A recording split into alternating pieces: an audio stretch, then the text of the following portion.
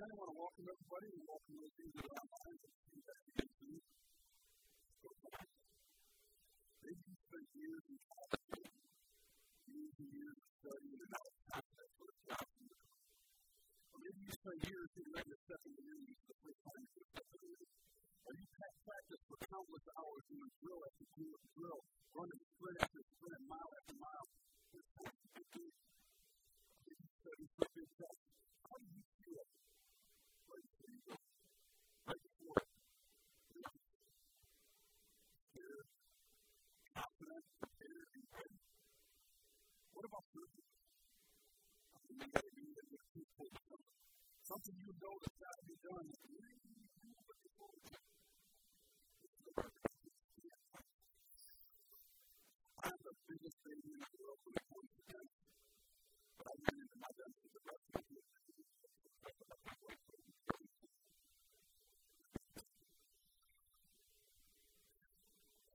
You've known for months, but now it's time to get in the chair, now it's time to get on the table. That's what time is it. Maybe you read the first 4 books of the New Testament right after Mark was in college, and you kind of feel like everything's all over the place, and you don't have a clue how it all fits together. Maybe it seems like Jesus' life is just kind of all over the place, going one way and the other, ups and downs, unexpected surprises, detours and challenges, but this series here hopefully bring everything back into perspective for you. Because it's all in the same direction. Every last thing he did, every last thing he said, it has always been heading in one direction. With the laser beam, he's focused on his life. It's all been leading towards and up to this mission. And now it's working. It's the preparation and the planning work. It's time to suit up and like Bruce Russell, the voice of the octagon says, it is time.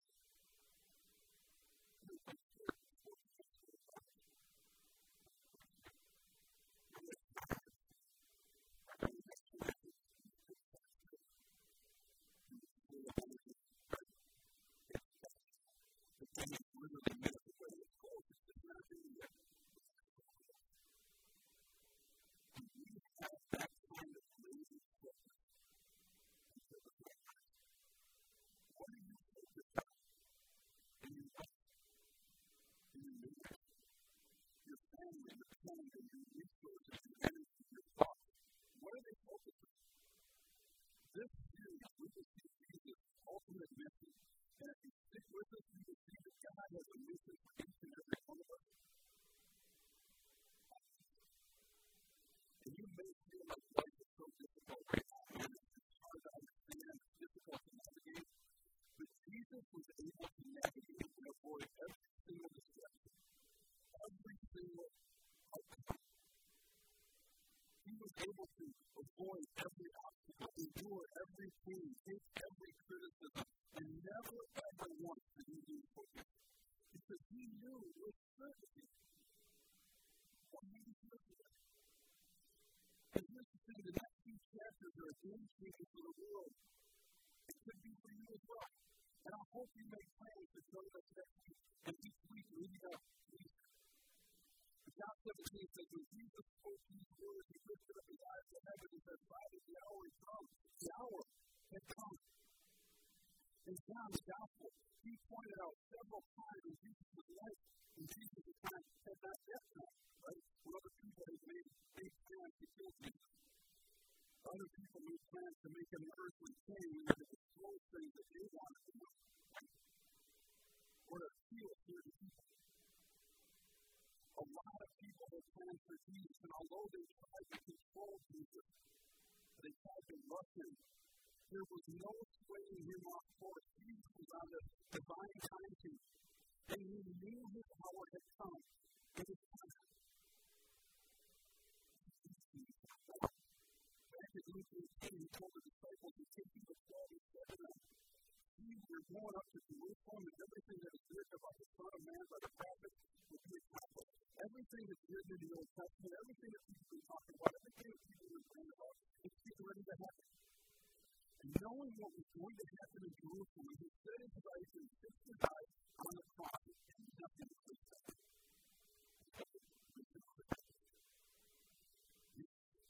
The power to finish this ministry has come.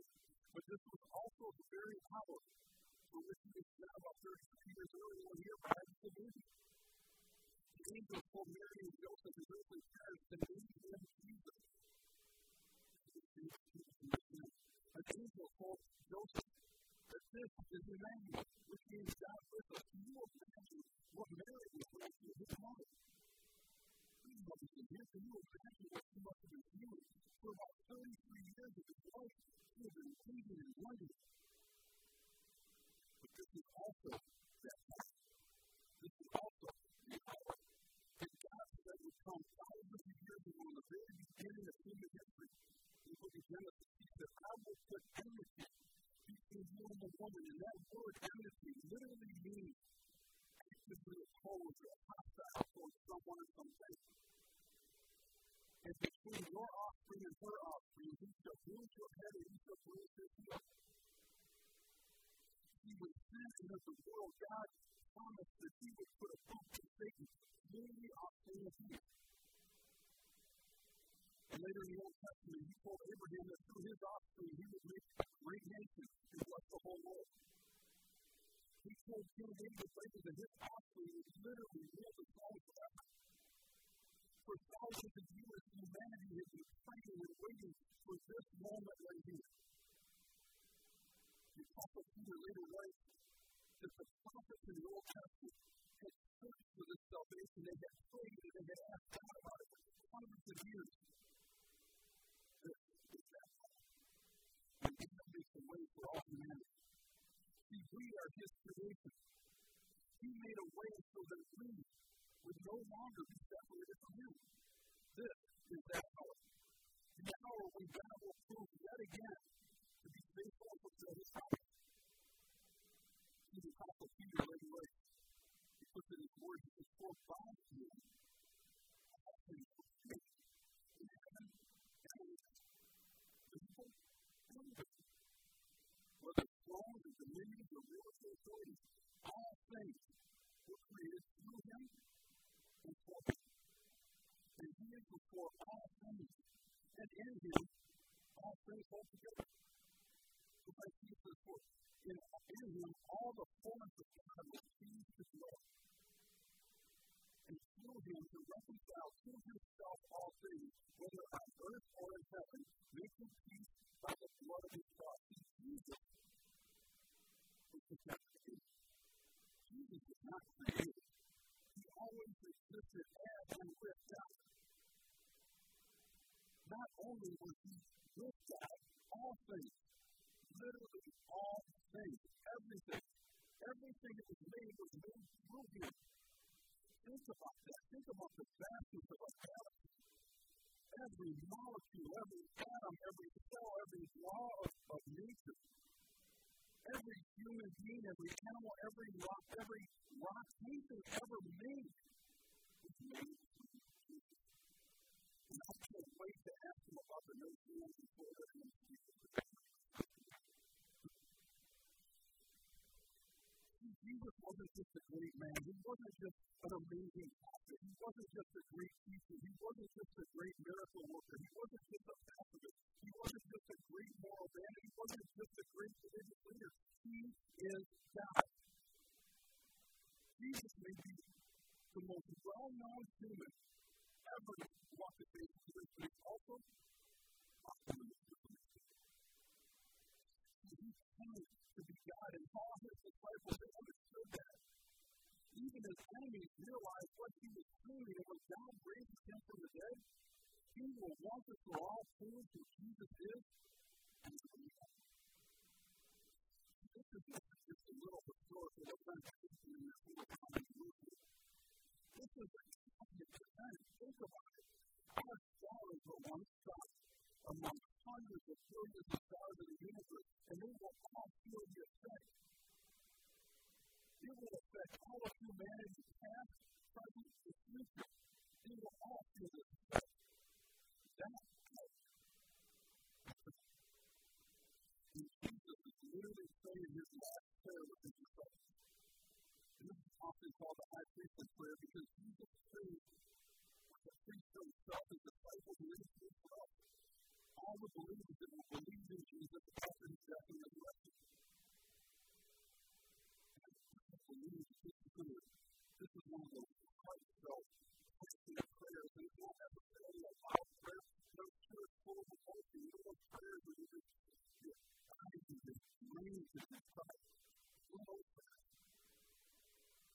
this is a prayer of closure of the relationship we have with the with the world. And a prayer of preparation for finish. When we ever look at the New Testament and see how much Jesus prays, he prays all the time. He begins by praying for himself. He says, glorify your Son. That the Son may glorify you. And he has given him authority over all flesh. To give eternal life to all whom you have given. And this is eternal life. That they know you. The only true God and Jesus Christ whom you have sent. And now, Father, glorify me in your presence with the glory that I had with you before the world existed. So many of our prayers that I prayed. Lord, about me. Glorify me. Give me peace, give me confidence, give me love, give me success, give me wisdom. Here's my wife, here's my kids, here's my people.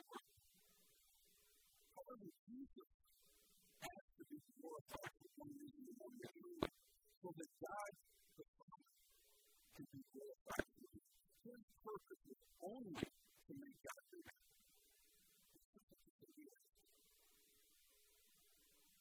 Glorify the Son, so that the Son may glorify you.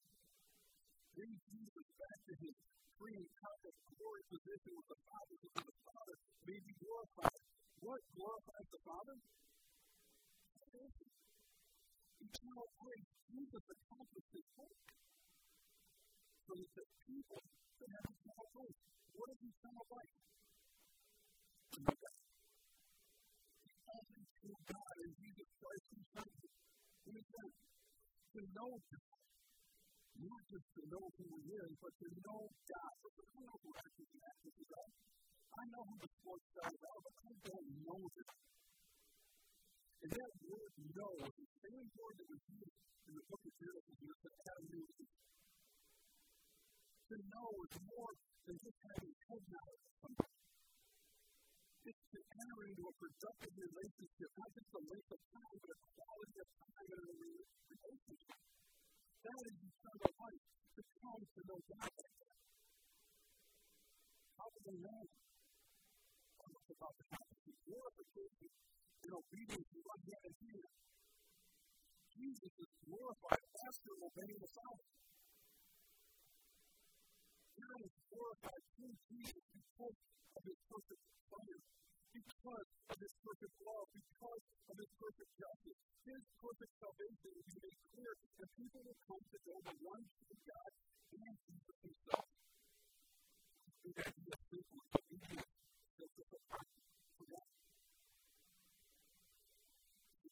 Jesus on a mission, and Jesus willingly accepted that mission. He came to earth, and he has been obediently fulfilling that mission ever since. And now the hour has come for the mission to be fully fulfilled. Listen, he wants to happen. And he's not saying glorify me because I've been so good so far. He's saying glorify me so that I can finish this mission. Glorify me so that I can accomplish the mission of salvation which glorifies the Father. Jesus is going to be back at the Father's side, reunited. He's coming back home. All of my kids are gone. I don't live at home anymore.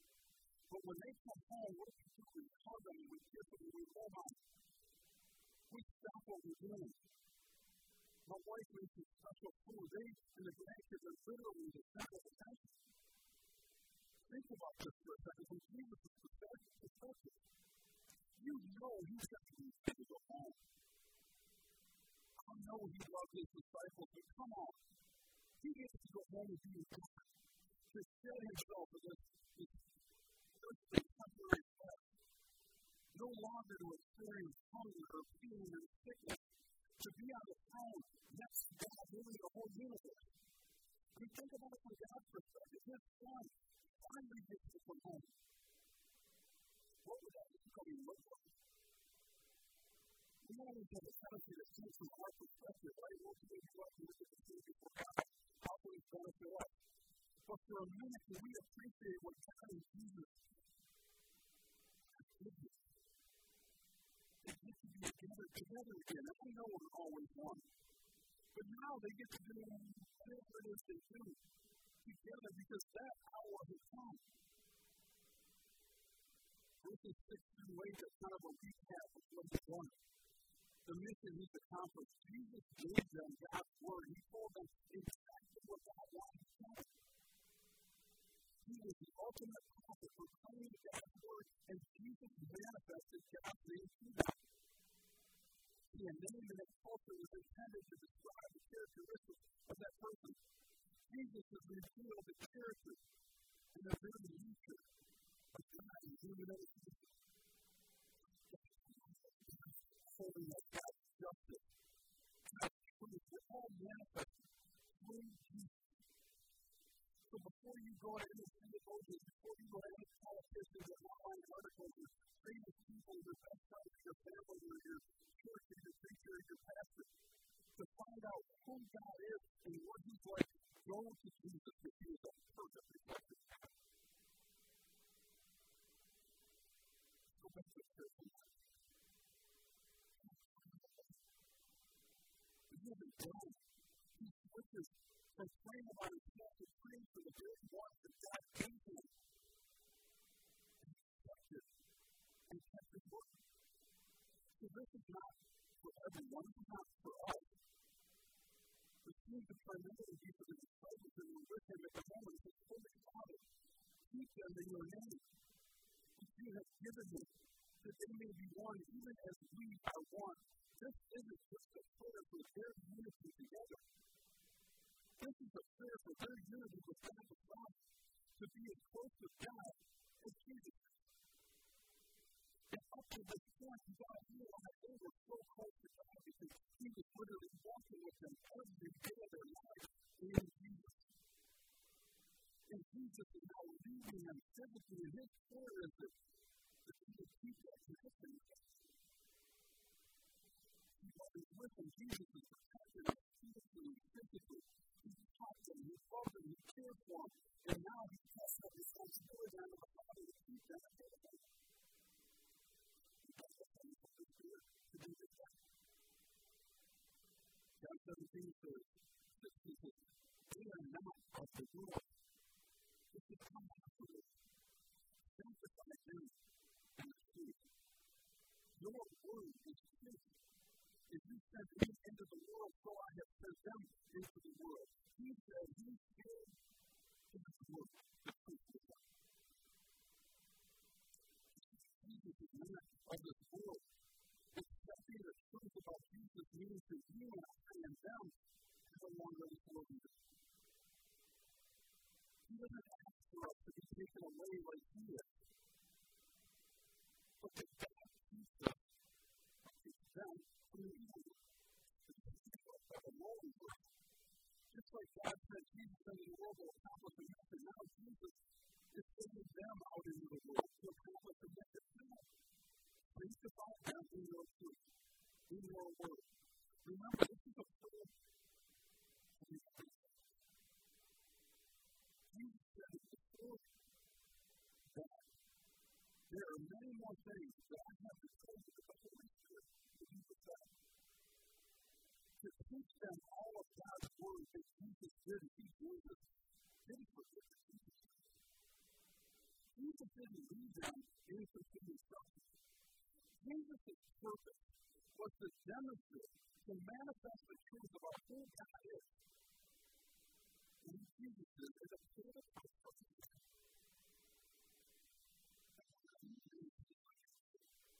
Because after the resurrection, all 11 of these disciples were literally faithful to death.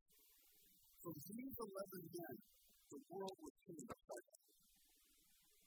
And the Holy Spirit led and guided them to put down the rest of Jesus' work in Scripture. And that's what we did. And as they heard and as they obeyed the word, they were sanctified, which means to be set apart for a specific purpose in the world. So in the world, but not out of it.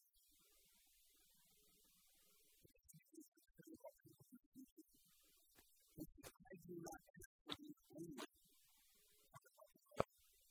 but also for those who believe in me through their word, that they all be one, just as you, Father, among me and I and you, that they may also be in us, so that the world may believe that you have sent me. Think about that. Pray for everyone in the future that's going to believe. And just a couple weeks after that, that's 500 people. About 40 days after that, 3,000 people.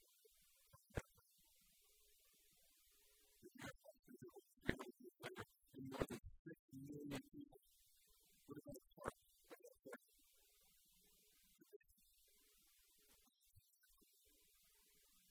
If you believe that Jesus is God, the Christ that he died to pay the penalty for the sin, raised for physical life again, and now with God, but will one day return, guess what?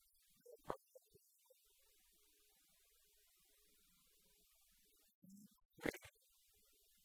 We may be one of Jesus.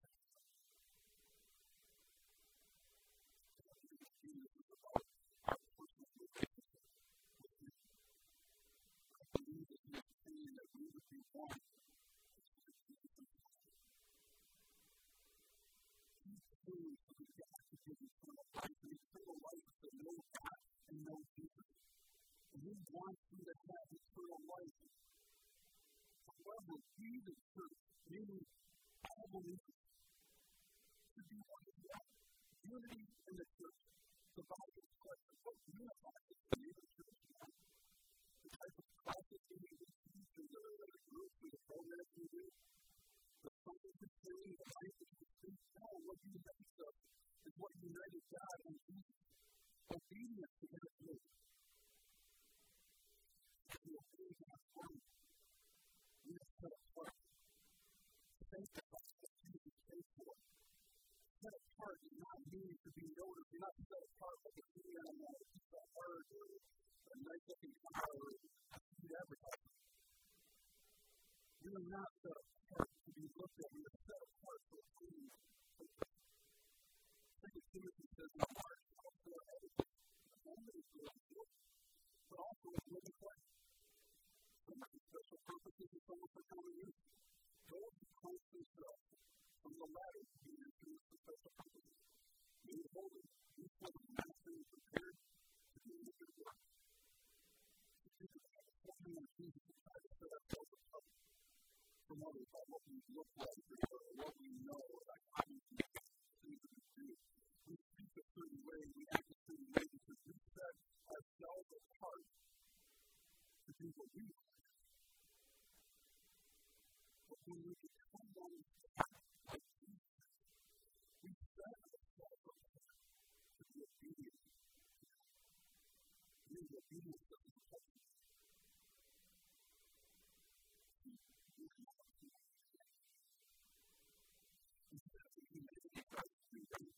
Humanity tries to make God a fourth man. Jesus' prayer was to be glorified.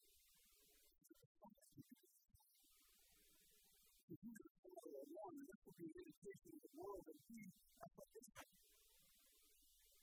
We want to be special. We want to be set apart, right? We want to be a part of something big, to have a purpose and to make an impact.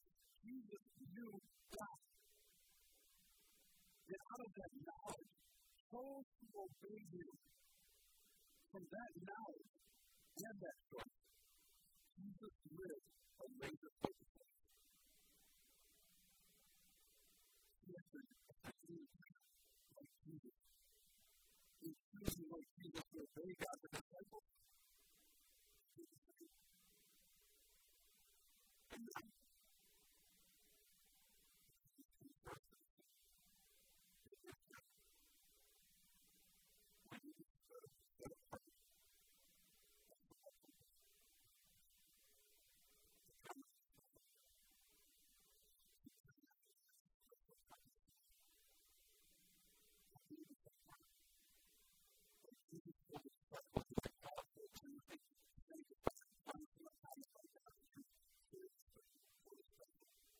listen, we have made it so clear.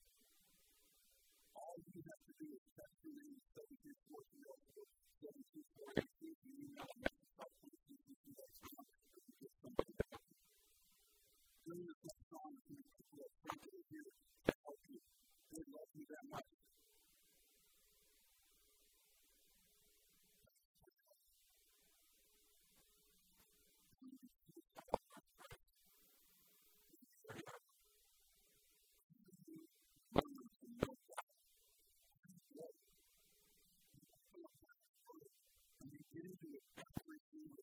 To know how it to literally transform your life.